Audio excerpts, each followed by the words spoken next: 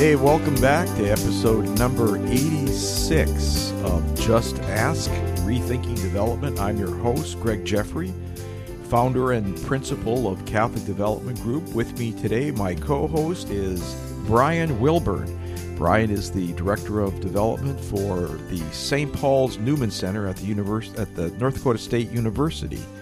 Bryan, you've got an interesting topic today. I have a feeling we're going to be going mano y mano. Is that how you say it? Yeah. Mano y mano. There we go. Yeah. There we go. I don't even know. Is that Spanish or Latin or something? I don't even know what that is. I never took foreign language. I'm putting it out there. You guys, as confessional, I skipped it because I knew that North Dakota State, which I almost heard you say University of North Dakota, I knew I wouldn't need a foreign language, so I didn't take one. I'm sorry, guys. But I should have. And the topic today is, trust me, I'm a consultant. That's why Greg didn't want to introduce the title. He's like, wait a minute here. Because I'm a consultant. Yeah. Okay. So little clickbait for you. Should you trust someone because they say, well, I'm a consultant?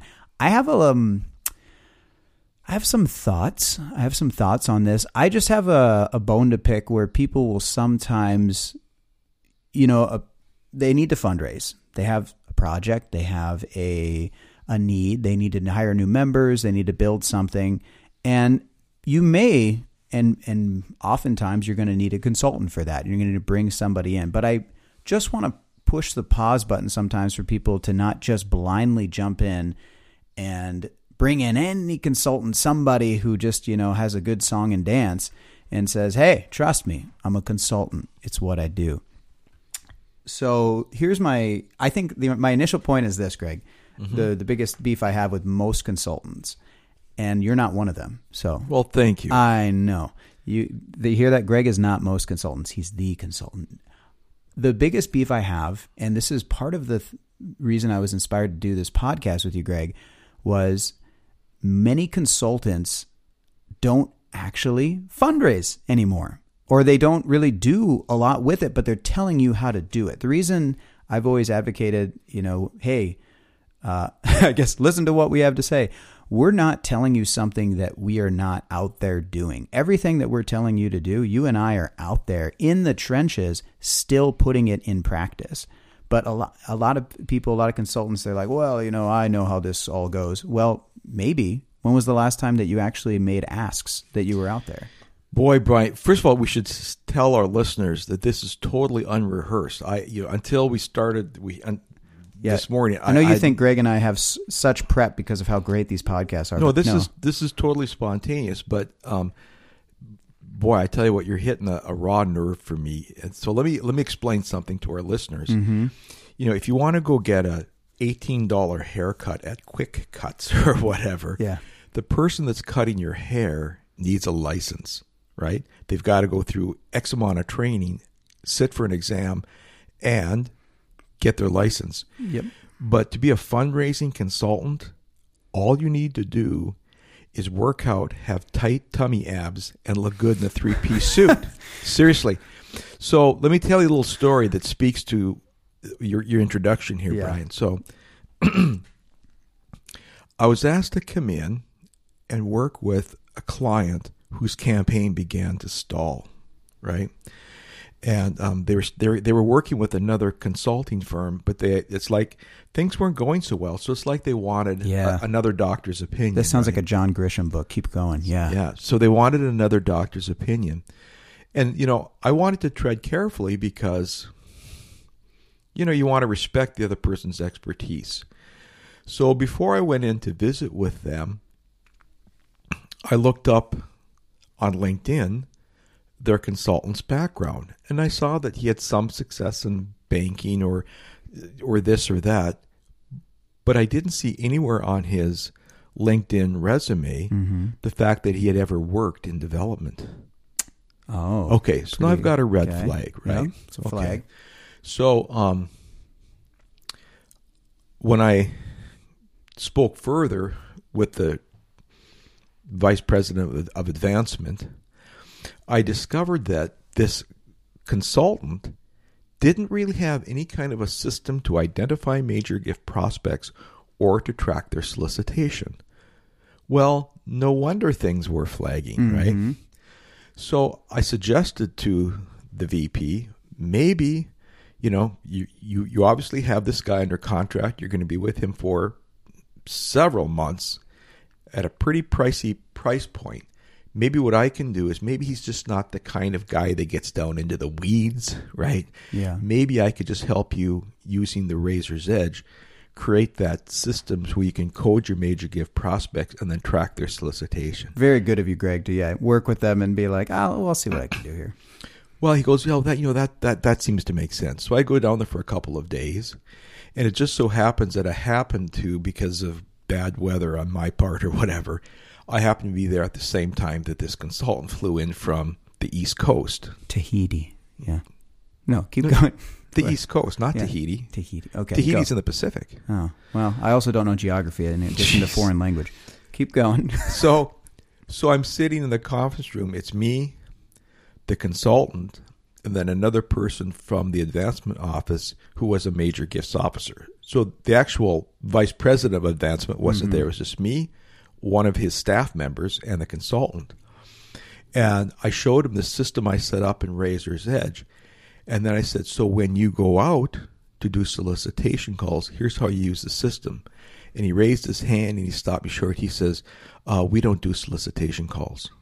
I said, excuse me? What? I know. Can you rewind that, please? You don't do solicitation calls? He says, no, my company does not allow us to go on solicitation calls. This is the consultant. This is the consultant saying, my company does not allow us to go on solicitation calls. So think about that, Brian. So we've got... Then what would you say you do here? So here, because that's a damn good question. Yeah. It just ticks me off. So you've got a guy who has no experience in the development office, this multinational corporation who has all the money in the world to bribe people to hire them. And believe me, that goes on. That does go on. They'll take a development director, they'll bring him to New York City and put him up at this hotel and bring him to Broadway, become best friends with him, right? Yeah. They'll even have him sit in on their seminars for other people and give a rousing endorsement. But meanwhile, the people they hire to do the actual work may or may not have ever worked in development. And this was the case here. Yeah. And on top of that, so all the optics look good. Yeah. It's a big powerhouse consulting firm. Yeah. But it's all a house of cards. Tummy tight abs, you 3-piece suits. But they're hiring people who have no experience in development. Yeah. So not only does this guy have no experience in development, he had never done a major gift solicitation call in his life. Yeah. Everything that he was advising, he was giving advice to people on something he himself had never done. And they're paying like $18,000 a month for this guy. Wow. Yeah. Dang. Sweet gig if you can get it. Nice work if you can get it. That's right. That's right. So that's probably my biggest beef with this of saying, trust me, I'm a consultant, is a lot of consultants, as Greg just perfectly illustrated, they actually don't get into the down and dirty. I don't want to call fundraising dirty because I don't actually think it is dirty work, but they don't get into it. They don't get into the meat of it. So I would say don't trust someone that's not actively fundraising or is not willing to go make an ask with you. Do you know what an expert is, Brian? An expert, and I was thinking about that this morning. An expert is somebody who's made more mistakes than you. Think about that. I mean, an expert is somebody who's traveled down the road enough times to make enough dumb decisions so that he knows what not to do. He's like, hey, let me try to help you not make those. Yeah, exactly. That's my role. I'm telling people. Only trust a consultant who's going to go make dumb decisions with you. No, I'm turning this idea on its head. But the idea is a consultant is somebody who has gone out and has enough experience, has made enough dumb decisions in his career and seen enough dumb things happen so that you don't have to repeat those mistakes. So it's kind of like a guide who takes you over the Rocky Mountains in the year 1810 or whatever, right? That's the role I'm playing. Definitely. But yeah, if you're going to get a consultant, get somebody who has experience actually fundraising, who's willing to, if the need is there, make an ask with you to help you get through that.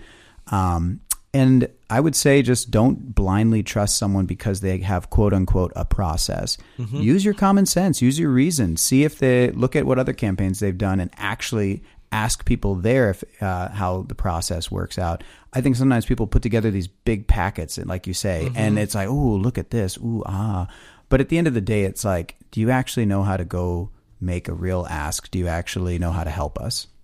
The one last thing I would say is a lot of firms have people who do nothing but sell the gig. That's all they do all day, every day. So you get really good at presenting to the board and looking polished and spiffy and all of that.